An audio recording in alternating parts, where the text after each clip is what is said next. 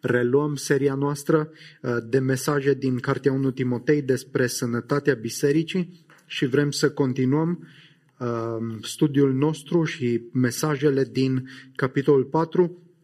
Ne vom concentra pe versetele 6 până la 10 și vom vedea cu ajutorul Duhului Sfânt ce înseamnă să fim un bun slujitor. Cum să fim un bun slujitor. Și voi citi și primele 5 versete pentru a ne aduce aminte de contextul de mesajul de acum 2 săptămâni și de mesajul de acum 2 săptămâni. Așadar, 1 Timotei 4 de la 1 la 10.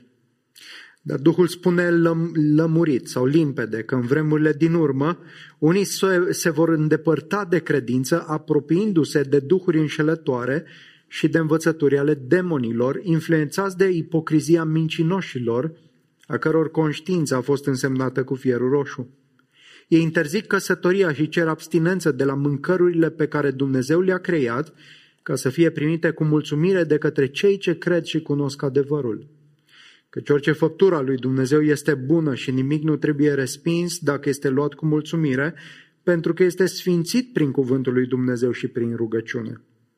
Dacă îi sfătuiești pe frați aceste lucruri, vei fi un bun slujitor al lui Hristos Iisus, fiind hrănit astfel de cuvintele credinței și ale bunei învățături pe care ai urmat-o îndeaproape.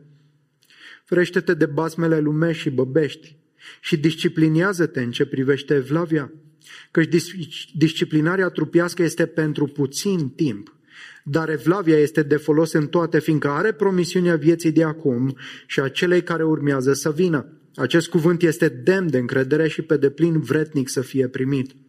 Căci pentru aceasta ne ostenim și ne luptăm, fiindcă ne-am pus speranța în Dumnezeul cel viu, care este mântuitorul tuturor oamenilor, adică al celor credincioși. Amin. O scurtă recapitulare a primelor 5 versete pentru a înțelege contextul. Am văzut acum 2 săptămâni că Duhul ne avertizează că în vremurile din urmă unii se vor depărta de la credință. Vremurile din urmă sunt acele vremuri pe care le trăim noi acum, dar pe care și biserica primară le-a trăit. Caracteristica acestor vremuri din urmă este că unii se vor depărta de la credință. Cuvântul din greacă pentru a se depărta înseamnă o depărtare dintr-o stare sau dintr-o relație, o disociere. Dacă înainte a fost o legătură, acum este o deslegare, o disociere de la ce a fost. Unii care au mărturisit credința în Hristos și au făcut parte din biserica vizibilă, la un moment dat au renunțat la credința pe care au mărturisit-o. Au abandonat învățătura sănătoasă a Evangheliei, îmbrățișând învățături false. Învățături care au în spate influențe demonice, cum ne spune cuvântul aici. Aceste învățături false erau proclamate de oameni mincinoși, ipocriți, care se camuflau drept credincioși, dar care aveau conștiința însemnată cu fierul roșu, adică conștiința lor era total anesteziată, total dereglată din cauza felului lor de trăire. Aceștia învățau că există o stare de superspiritualitate dacă te supui unui ascetism riguros, dacă renunți la căsătorie, dacă renunți la diferite mâncăruri, respingând de fapt ceea ce Dumnezeu a creat ca să fie primit cu mulțumire. Spiritualitatea aceasta falsă care îi atrage pe unii să abandoneze credința răstălmăcește doctrina creației. Nu-L vede pe Dumnezeul Creator ca fiind bun și generos și Tatăl oricărui dar desăvârșit. Cam acesta este rezumatul primelor 5 versete. Respingerea căsătoriei, a diferențelor de gen, acceptarea homosexualității, sunt câteva exemple de învățături contemporane care reflectă avertizarea descrisă în 1 Timotei, capitolul 4. Însă problema este că aceste ideologii, aceste învățături pătrund încet și în biserica creștină. Sunt mulți creștini și multe biserici care încearcă să domesticească și să încreștineze aceste învățături, care de altfel sunt false. De asemenea, pentru unii, vegetarianismul, respingerea anumitor mâncăruri, nu mai sunt chestiuni de preferință personală, ci mai degrabă au conotații ideologice și religioase. Și astfel încearcă să-i aducă pe mulți sub autoritatea acestor învățături. Așadar, pericolul apostaziei, abandonării credinței este unul real și Duhul Sfânt ne avertizează nu în moduri confuze, ci în moduri foarte clare. Domnul Iisus Hristos în Matei 24 ne-a avertizat că în vremurile din urmă se vor ridica mulți profeți falși și vor duce în rătăcire pe mulți. Și din cauza fără de legii, dragostea celor mai mulți se va răci, dar cel ce va răbda până la final va fi mântuit. Cu alte cuvinte, mântuirea îi aparține celui ce nu doar că începe viața de credință, nu doar că mărturisește credința în Hristos, ci perseverează până la final, adică îl rămâne lipit de Hristos și de Evanghelie. Însă ce se întâmplă?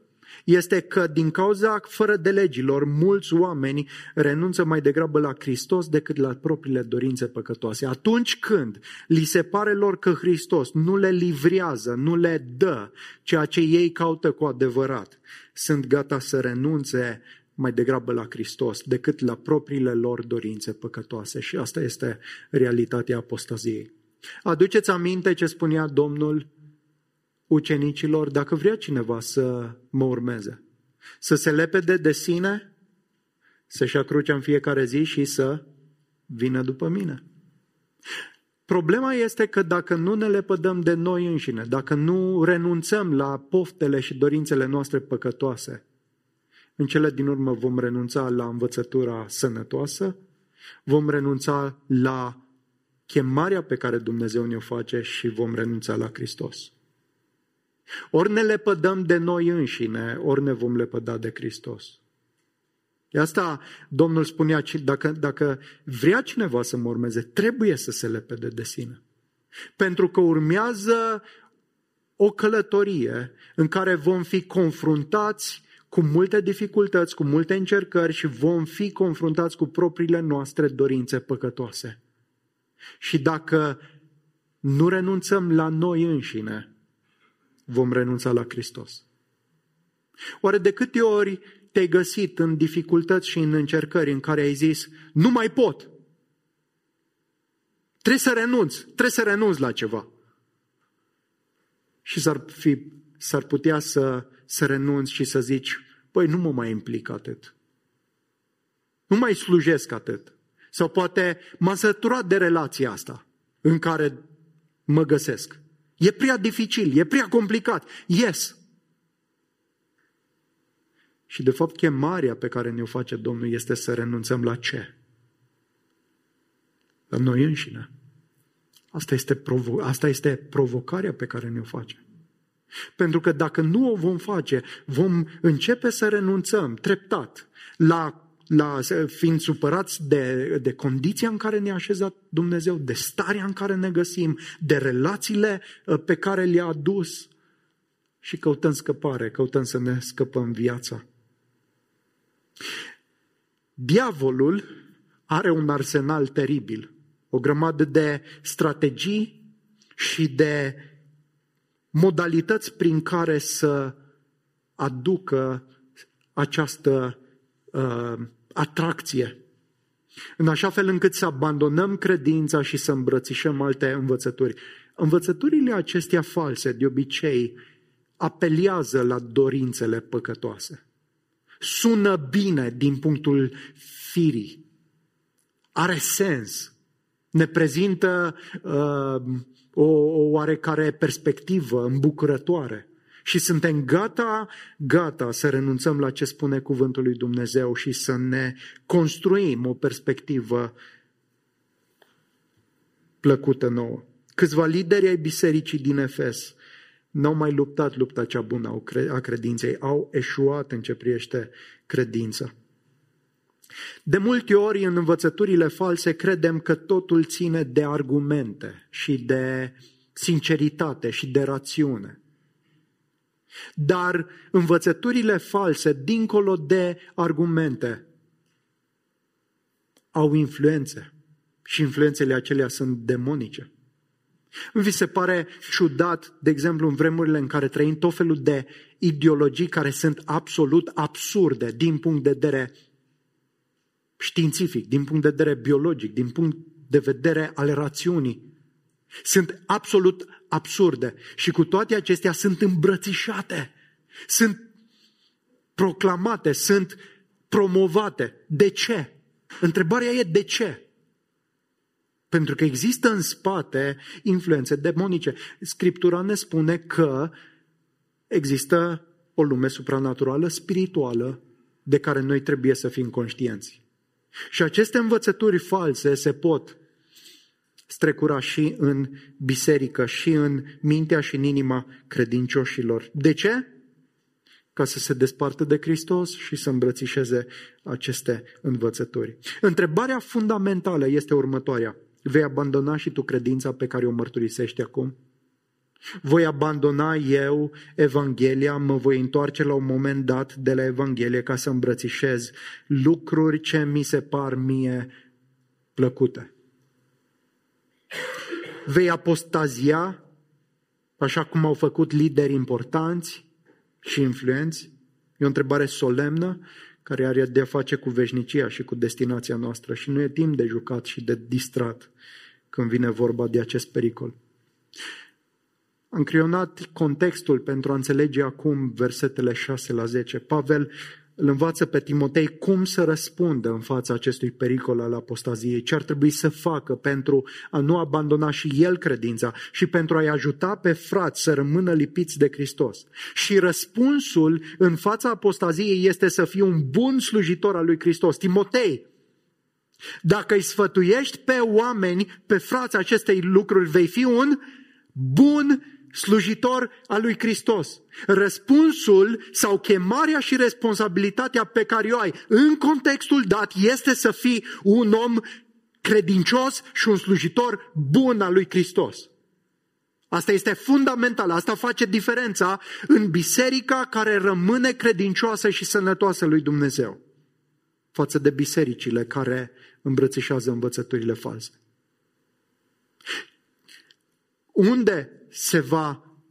Unde va găsi Satan punctul slab?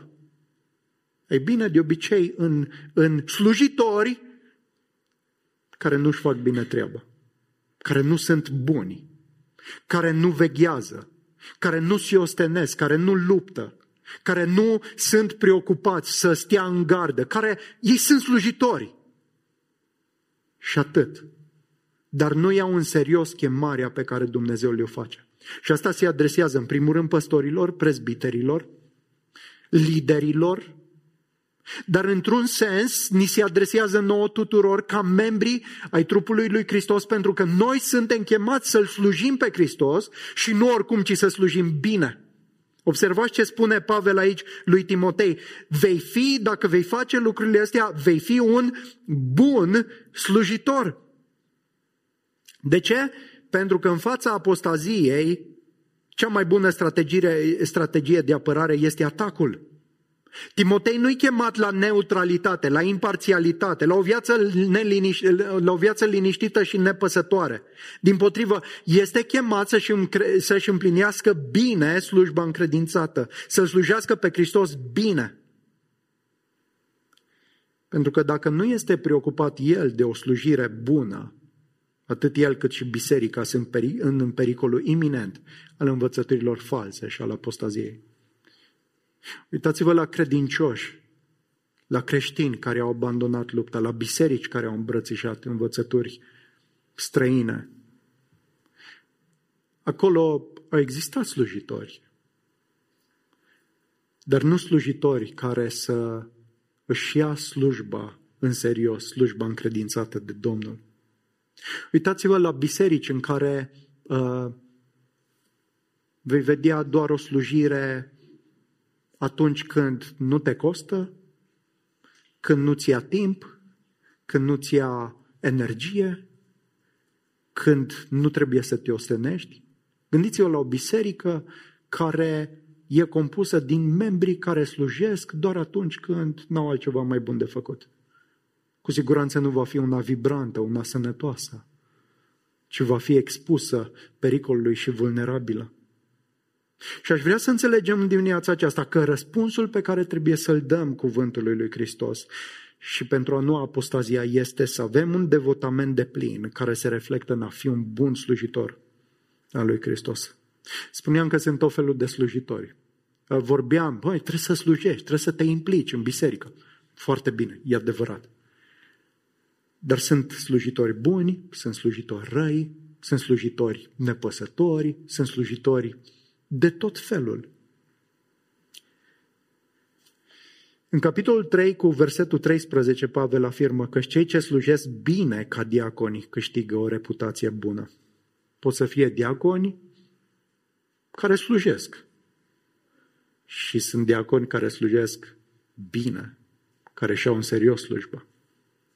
În capitolul 5, cu versetul 17, bătrânii sau prezbiterii care conduc bine să fie considerați vrednici de o cinste sporită. Poți să fii prezbiter? Și atât. Și poți să fii prezbiter care conduce bine. Nu este suficient să fii doar un slujitor, ci Dumnezeu te cheamă să fii un slujitor bun. Pentru că de asta depinde sănătatea bisericii și a vieții tale personale, a umblării tale cu Domnul. Iisus a dat multe pilde în vremea în care a trăit pe pământ și în mai multe pilde el vorbește de robi sau slujitori. Unii dintre ei sunt răi, vicleni și leneși. Alții sunt buni și credincioși.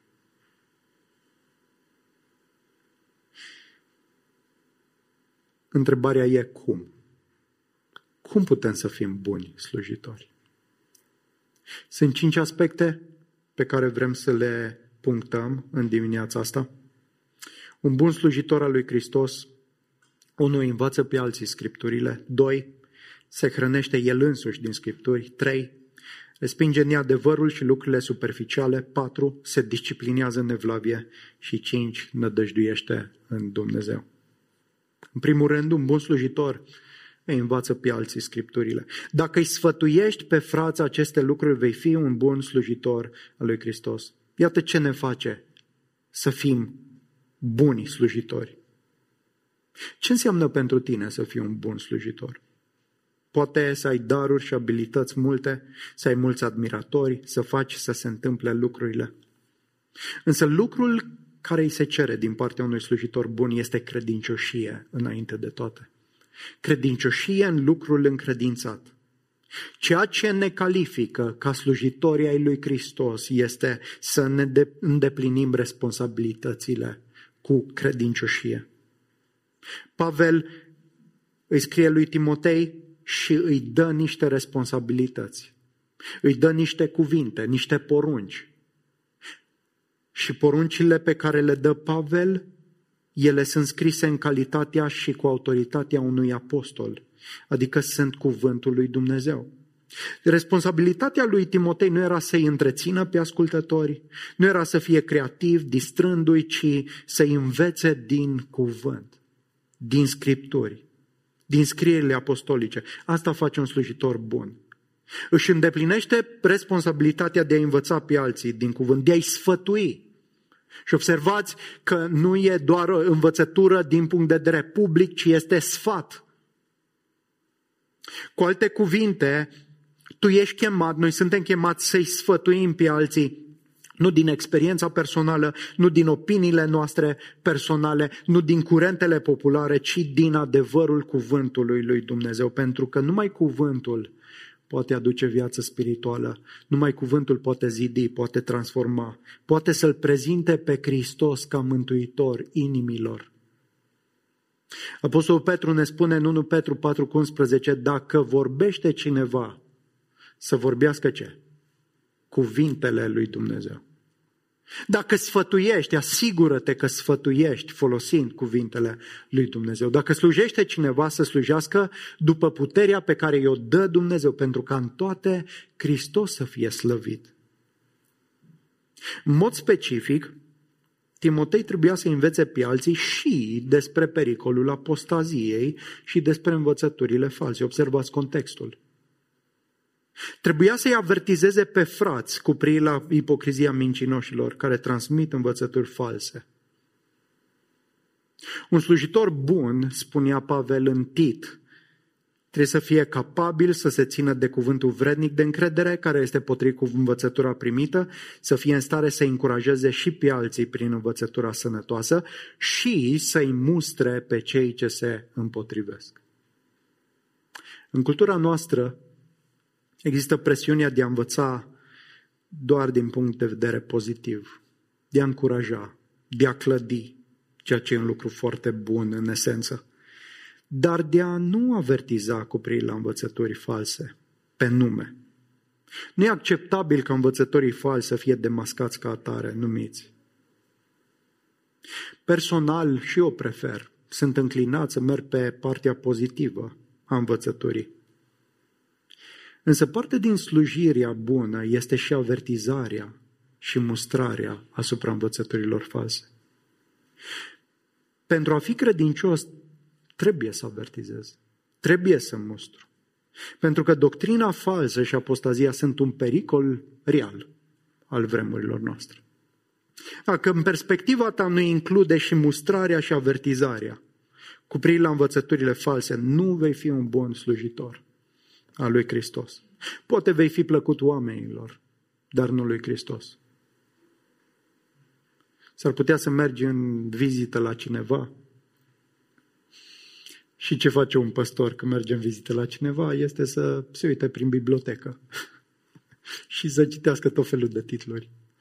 Și poate că ai o cină frumoasă, dar vezi acolo și titluri scrise de autori creștini, dar în esență eretici. De ce să strici cina asta foarte faină și atmosfera plăcută? Nu, cine își dorește asta? Hai să mergem înainte. Sau s-ar putea ca un bun slujitor să trebuiască să deschizi subiectul. Și nu-i confortabil. Dar e o chemare pe care Dumnezeu ne-o face. Da? E o chemare importantă, esențială pentru sănătatea noastră în cuvântul lui Dumnezeu. În al doilea rând, un bun slujitor se hrănește el însuși din Scripturi. Dacă îi sfătuiești pe frați aceste lucruri, vei fi un bun slujitor al lui Hristos Iisus, fiind hrănit astfel de cuvintele credinței și ale bunei învățături pe care ai urmat-o îndeaproape. Un mare pericol în slujirea altora este să uiți că tu ai nevoie constantă de a fi hrănit de cuvintele credinței și de învățătura primită. E foarte posibil, foarte real să înveți pe alții din cuvânt, dar să nu te hrănești în mod personal cu el. E foarte posibil să fii angrenat în slujirea altora și să întreprinzi tot felul de acțiuni, dar tu însuți și sufletul tău să nu-și găsească bucuria și hrana în cuvântul lui Dumnezeu. E foarte posibil ca eu să predic cuvântul lui Dumnezeu, dar în același timp să nu mă hrănesc din cuvântul acesta. Să știu ce să le spun la alții, dar eu însumi să nu-mi fac timp pentru bucuria mea în Domnul. Atenție, orice slujitor, indiferent cât de pregătit este, indiferent câtă educație și formare teologică are în spate, indiferent cât de multă experiență are, rămâne dependent de hrana zilnică din cuvântul lui Dumnezeu. Și în momentul în care s-a oprit din a se hrăni personal în cuvântul lui Dumnezeu, o ia la vale. Nu va mai trece mult până când nu se va vedea asta și în mod public și în relațiile cu ceilalți. De ce? Pentru că Dumnezeu a pus în noi un suflet creat după chipul Lui, care se hrănește din cuvintele lui Dumnezeu, din Evanghelie. Noi am fost aduși la viață prin cuvântul lui Dumnezeu, prin Evanghelie, și Petru spune, ca niște prunci de curând născuți, doriți laptele duhovnicesc, ca să creșteți spre mântuire. Pentru că dacă nu cresc, o iau la vale.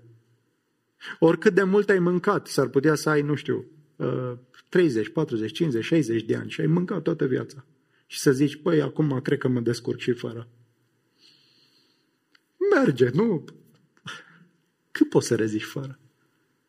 Avem nevoie de cuvântul lui Dumnezeu pentru a ne înnoi, pentru a ne ghida, pentru a ne lumina, ca să avem putere să facem față, să trăim viața de credință. E nevoie de cuvântul lui Dumnezeu. Domnul Iisus Hristos folosea la un moment dat imaginea aceasta a viței și a mlădiței în relația lui cu ucenicii și spunea că dacă nu rămâneți în mine,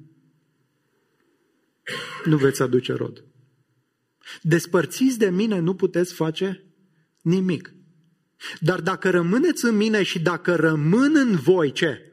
Cuvintele mele, cereți orice veți vrea și vi se va da. Rodul pe care îl aducem e numai atunci când noi înșine, când sufletul nostru se hrănește din cuvântul lui Dumnezeu. Dragul meu, poate că ești slujitor. Poate că îi sfătuiești pe alții, poate că te preocupi să conduci un grup mic, poate că ești un lider și îi slujești și pe alții, poate că predici, poate că ai o mulțime de sfaturi pentru alții, poate că te implici la diferite slujiri în cadrul bisericii. Ce bine faci! Dar dacă faci asta ca substitut al hrănirii personale din cuvântul lui Dumnezeu, nu o să funcționeze mult.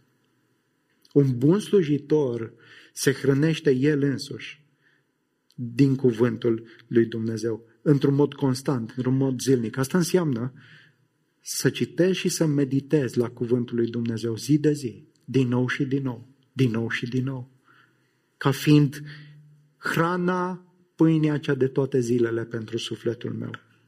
În al treilea rând, un bun slujitor al lui Hristos respinge neadevărul și lucrurile superficiale. Timotei, ferește-te de bazmele lumești și băbești. Și foarte pe scurt vreau să subliniez și eu acest adevăr. Oare ce bazme erau în biserica primară? Ce anume circulau pe acolo? Nu știm exact la ce se referă Pavel. Dar cu siguranță ele erau niște relatări lipsite de veridicitate, lipsite de istoricitate, lipsite de susținere din cuvântul lui Dumnezeu, dar care erau într-un fel atractive și pasionau pe creștini. Sunt tot felul de nimicuri care ne pot preocupa și ne pot fura timpul și energia. Ne pot devia atenția de la adevărul solid al cuvântului lui Dumnezeu și de la Evanghelia care salvează suflete. Exemplu, există o preocupare total îngrijorătoare și nesănătoasă a credincioșilor pentru tot felul de teorii ale conspirației, tot felul de mituri.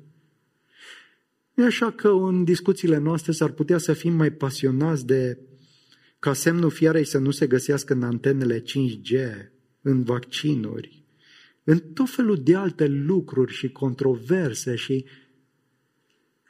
nu discut o poziție sau alta, ci pasiunea pe care nu există aproape discuție în care să nu intru și să fie asta o preocupare.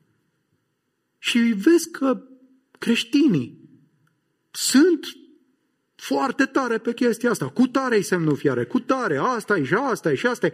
Și ceea ce face este să ne mănânce tot timpul și toată energia și să fim total decuplați de adevărurile lui Dumnezeu care contează. Diavolul nu e preocupat neapărat e suficient de mulțumit să-ți dea de lucru altundeva. Nu e așa că am ajuns să fim creduli? Tot felul de minciuni care circulă în biserici și creștinii sunt primii în mass media și creștinii sunt primii care le cred. Noi nu suntem chemați, Evanghelia, Petru spunea, ceea ce noi vă vestim nu se bazează pe tot felul de închipuiri, ci pe lucruri reale, serioase. Creștinul ar trebui să se ocupe cu adevărurile lui Dumnezeu, cu lucruri care țin de fundamente și care sunt tratate cu seriozitate, nu cu speculații. Un slujitor bun nu se angrenează în tot felul de speculații. Nu se lasă distras de mituri și bazme băbești, ci e preocupat de realitatea cuvântului. În al patrulea rând, un slujitor bun se disciplinează în evlavia. Iată ce zice Pavel: ferește-te de bazmele lumești și băbești și disciplinează-te în ce privește evlavia. Căci disciplinarea trupească este pentru puțin timp, dar evlavia este de folos în toate, fiindcă are promisiunea vieții de acum și a celei care urmează să vină. Disciplinează-te în ce privește evlavia. Ce înseamnă asta? Cuvântul vine de la gimnazo, da? Gimnastică. Antrenează-te. Supune-te cu rigurozitate unor discipline. Nu fă doar ceea ce ai chef, ceea ce îți vine. După dispoziție. Creștinul trebuie să se disciplineze, să se antreneze. Și imaginea folosită este imaginea acelor atleți care se pregătesc pentru a câștiga o competiție. Disciplinarea trupească, spune Pavel, este de puțin folos sau pentru puțin timp. Este de folos. Am început și eu să fiu preocupat de această disciplinare trupească, dându-mi seama de stilul sedentar pe care obișnuiam să-l trăiesc, mi-am dat seama că trebuie să fac ceva schimbări. Și la început am început să fac exerciții o dată pe lună. Vă dați seama ce rezultate am văzut. Nimic. Lucrurile nu mergeau prea bine. Tot din rău mai rău. Da, e adevărat că sălile de fitness s-au înmulțit în ultima perioadă, tot așa și persoanele supraponderale. Deci faptul că există oportunități, accesibilitate, faptul că începi să faci o dată pe lună, nu funcționează. În disciplinarea trupească trebuie să te supui, să fie o frână. Și e teribil de greu și neplăcut și îți vine să faci orice altceva. Dar trebuie să-ți refaci prioritățile, trebuie să-ți schimbi calendarul, trebuie să te gândești, bun, trebuie să fac lucrul ăsta, că îmi place, că nu-mi place, că mă ia somnul, că trebuie să mă trezesc mai de dimineață, da, trebuie să faci anumite lucruri. Și Pavel zice că vei câștiga un folos. Pentru un timp limitat. Pentru un timp limitat. Tot astfel, disciplinarea în evlavie e de folos, dar în toate privințele. Mult mai de folos. Ideea pe care o folosește Pavel este că așa cum există o disciplinare trupească, așa trebuie să existe o disciplinare în evlavie. Că nu poți, când vine vorba de evlavie, care înseamnă, hai să definim ce înseamnă asta, evlavia înseamnă o atitudine de uimire, de reverență și de dragoste față de Dumnezeu, care îți determină toată trăirea, tot stilul de viață, tot comportamentul. Un om evlavios este persoana care îl iubește pe Dumnezeu, se închină lui și se vede. O persoană care începe să conecteze toate domeniile din viața lui cu Dumnezeu. Pentru că Dumnezeu devine centrul vieții sale. O persoană evlavioasă este o persoană centrată în Dumnezeu. Pentru că începe să-L iubească pe Dumnezeu mai presus de orice altceva. Și el își dă seama că trăiește în lumea lui Dumnezeu, că e creat după chipul lui Dumnezeu și că are scopul suprem de a-L glorifica pe Dumnezeu, Cel care l-a dat pe Fiul Lui să sufere mult, ca astfel să fie răscumpărat din propriile păcate și să trăiască în noutatea vieții. Și evlavia este dragostea aceasta manifestată în atitudine, în vorbe, în comportament. Și Pavel ceea ce ne zice aici este că trebuie să te disciplinezi în evlavie. Adică, dacă tu crezi că evlavia și creșterea în evlavie vine pentru că ai luat o pastilă, pentru că ți-ai făcut injecția și acum poți să stau liniștit și să învăț de alte lucruri, dacă tu crezi, dacă noi credem că vii duminică, venim duminică și stăm și ascultăm un mesaj și ne închinăm și ne-am făcut datoria, atunci nu știm ce înseamnă disciplinare în evlavie. Nu știm ce înseamnă înfrânare. Pentru că un slujitor bun va avea evlavia ca ținta supremă a vieții sale și începe să-și gândească viața și săptămâna și zilele, avându-L pe Dumnezeu în vedere. Cum poate să-L onoreze pe Dumnezeu, cum poate să-L slăvească pe El prin tot ceea ce face. Și un antrenament, pentru că mintea noastră deraiază. E amnezică, uită, se duce după alte lucruri, se e preocupată de tot felul de alte aspecte ale vieții. Și a te disciplina în evlavie nu înseamnă să renunți la lumea aceasta, nu înseamnă să fii un ascet, așa cum am văzut în primele versete, da? Să renunțăm la căsătorie, să renunțăm la mâncăruri, nu, dar înseamnă să avem o gândire cumpătată, echilibrată, să știm ce înseamnă frâna. Chiar din lucrurile bune, pentru că sunt altele mai bune pe care vreau să le urmăresc. Pentru că îmi doresc să cresc în cunoașterea Domnului și dacă nu practic un nou stil de viață, nu voi crește. Și o voi lua la vale. Disciplinează-te în ce privește evlavia. Noi, prin naștere, avem o natură neevlavioasă.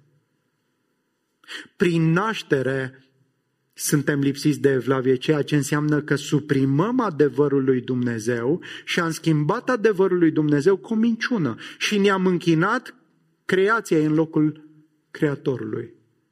Neevlavia înseamnă un stil de viață care îl dă la o parte pe Dumnezeu din ecuație. Un mod de a trăi fără conștientizarea prezenței și scopului lui Dumnezeu. Și slavă Lui că Evanghelia ne-a întâlnit în neevlavia noastră. Pentru că atunci când Dumnezeu a proclamat Evanghelia, n-a proclamat-o unor oameni care s-au pregătit pe ei înși să devină evlavioși. Și Dumnezeu a văzut lucrul ăsta și a spus: hai să vă dau un ajutor, hai să vă primesc, pentru că deja faceți pași în direcția asta. Pavel spune în Roman 4:5 că Dumnezeu îndreptățește pe cei neevlavioși prin credință. Slavă Domnului! Că Dumnezeu, în bunătatea și în dragostea Lui, s-a întâlnit în gunoiul nostru, cu noi, în mizeria noastră, în păcatul nostru, în nepăsarea noastră. L-a dat pe Fiul Lui să sufere mult, să sufere mânia care ni se cuvenea nouă. Mânia lui Dumnezeu se descopere împotriva oricărei necinstire a lui Dumnezeu și oricărei lipse de evlavie. Romani 1:18. Și aceeași mânie, datorită neevlaviei noastre, a căzut asupra celui cu adevărat evlavios, asupra lui Hristos Iisus. Ca Dumnezeu să ne poată declara drepți, deși eram neevlavioși.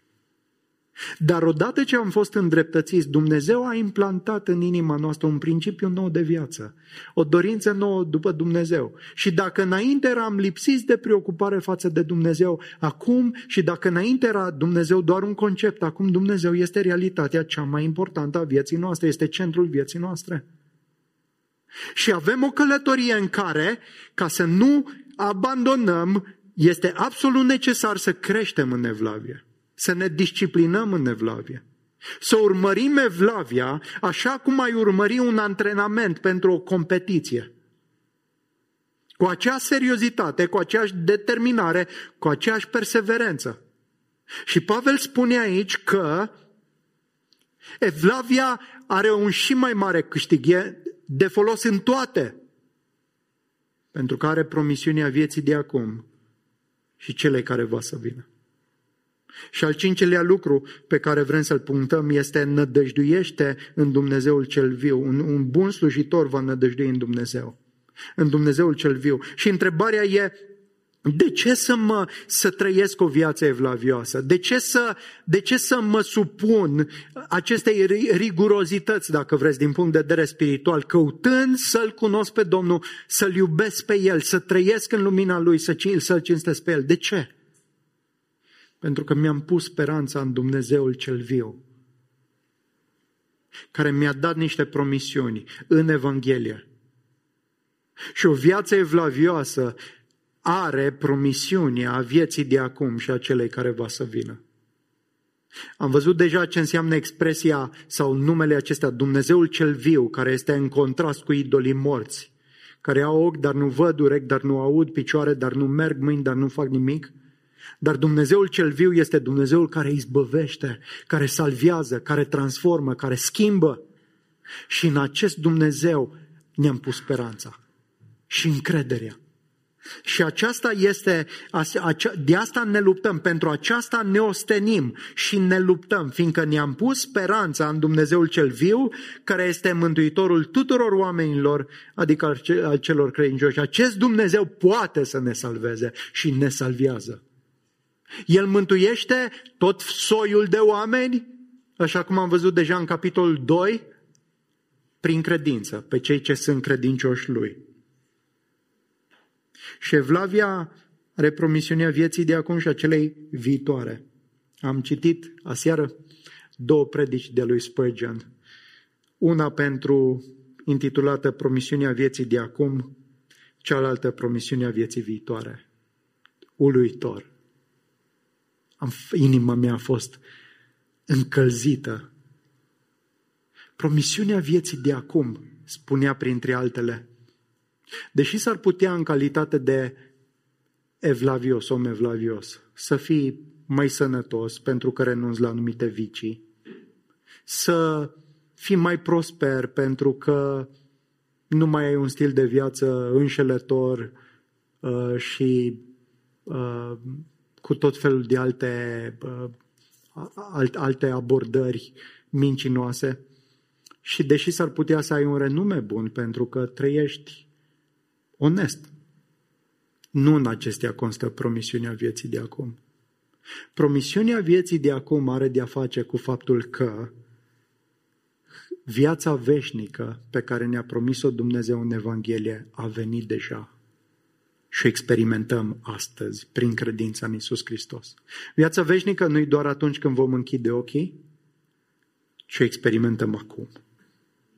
Ce înseamnă pentru un om să aibă promisiunea vieții și să o experimenteze acum? Să știe că acum nu mai este nicio condamnare, ci Dumnezeu m-a iertat de plin. Să știe că acum sunt reconciliat cu Dumnezeu și sunt reconciliat cu frații mei. Să știu că acum Dumnezeu este prezent cu mine, indiferent de dificultățile și încercările prin care trec. Dumnezeu este alături de mine. Ce promisiune grozavă! Să știu că, da, s-ar putea să am bogăție, dar da, s-ar putea ca Dumnezeu să mă pună într-o condiție mai săracă și cu toate astea să știu că Dumnezeu mă vrea acolo pentru gloria Lui și că El este prezent și mă va susține. Ce promisiune grozavă! Și viața care va să vină, tot El spunea, imaginează-ți oamenii care nu l-au pe Dumnezeu, care sunt atei, care resping adevărurile lui Dumnezeu. Tot ceea ce vor să obțină și tot ceea ce pot să obțină e de la viața asta. Dar nu e nicio promisiune pentru viața viitoare. O deznădejde cumplită cu privire la ce va fi. Așa că pentru ei viața aceasta este tot ce există. De aceea mănâncă și bea, că mâine vom muri. Dar nu e nicio perspectivă, niciun interes. Tot el spunea, gândește-te la oamenii care trăiesc în pofte și în păcate. Ce promisiune pot să aibă ei pentru viața care vine? Decât tulburare, decât deznădejde, decât înfricoșare. Dar Evlavia are promisiunea vieții care va veni. Că atunci când vom închide ochii, în acea secundă îi vom deschide în prezența Dumnezeului nostru. Că nu vom fi despărțiți de El. Că va exista o înviere din morți. Că va exista o veșnicie fără de sfârșit, în care vom contempla măreția lui Dumnezeu și ne vom bucura pentru totdeauna. Nu se merită să trăim o viață evlavioasă acum? Nu se merită să ne pierdem viața aceasta acum ca să câștigăm adevărata viață? Dar dacă nu vrei lucrul ăsta și vrei să-ți câștigi viața acum, vrei să trăiești pentru tine acum, că ce în mână nu-i minciună, că vrei ca poftele tale să-ți fie stăpân, vei câștiga viața de acum. Alături de durere, de neîmplinire, de frustrare și în cele din urmă moarte veșnică.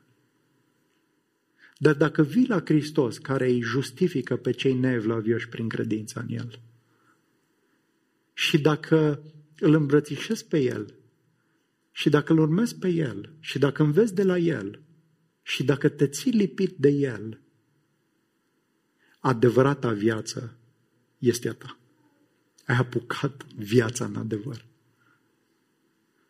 Viața de acum, să ai pace în inimă, bucurie, în orice circumstanță și moștenire împreună cu Dumnezeu în glorie. Disciplinează-te în ce privește evlavia. De ce?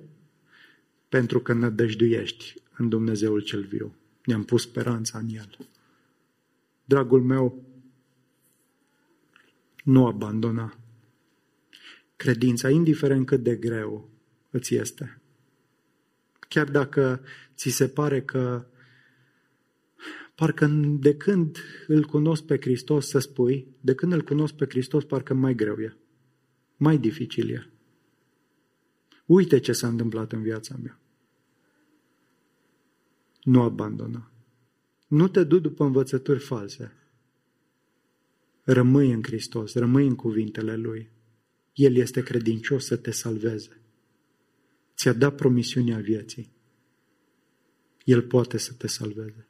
Tatăl nostru, mulțumim pentru dimineața aceasta, pentru cuvântul Tău, pentru adevărurile Tale. Doamne, mărturisim că dacă n-ar fi harul Tău să ne stârnească inima, să trăim viața aceasta nouă, în evlavie, am abandonat de mult credința. În nebunia noastră Te-am respinge pe Tine ca să ne salvăm viața.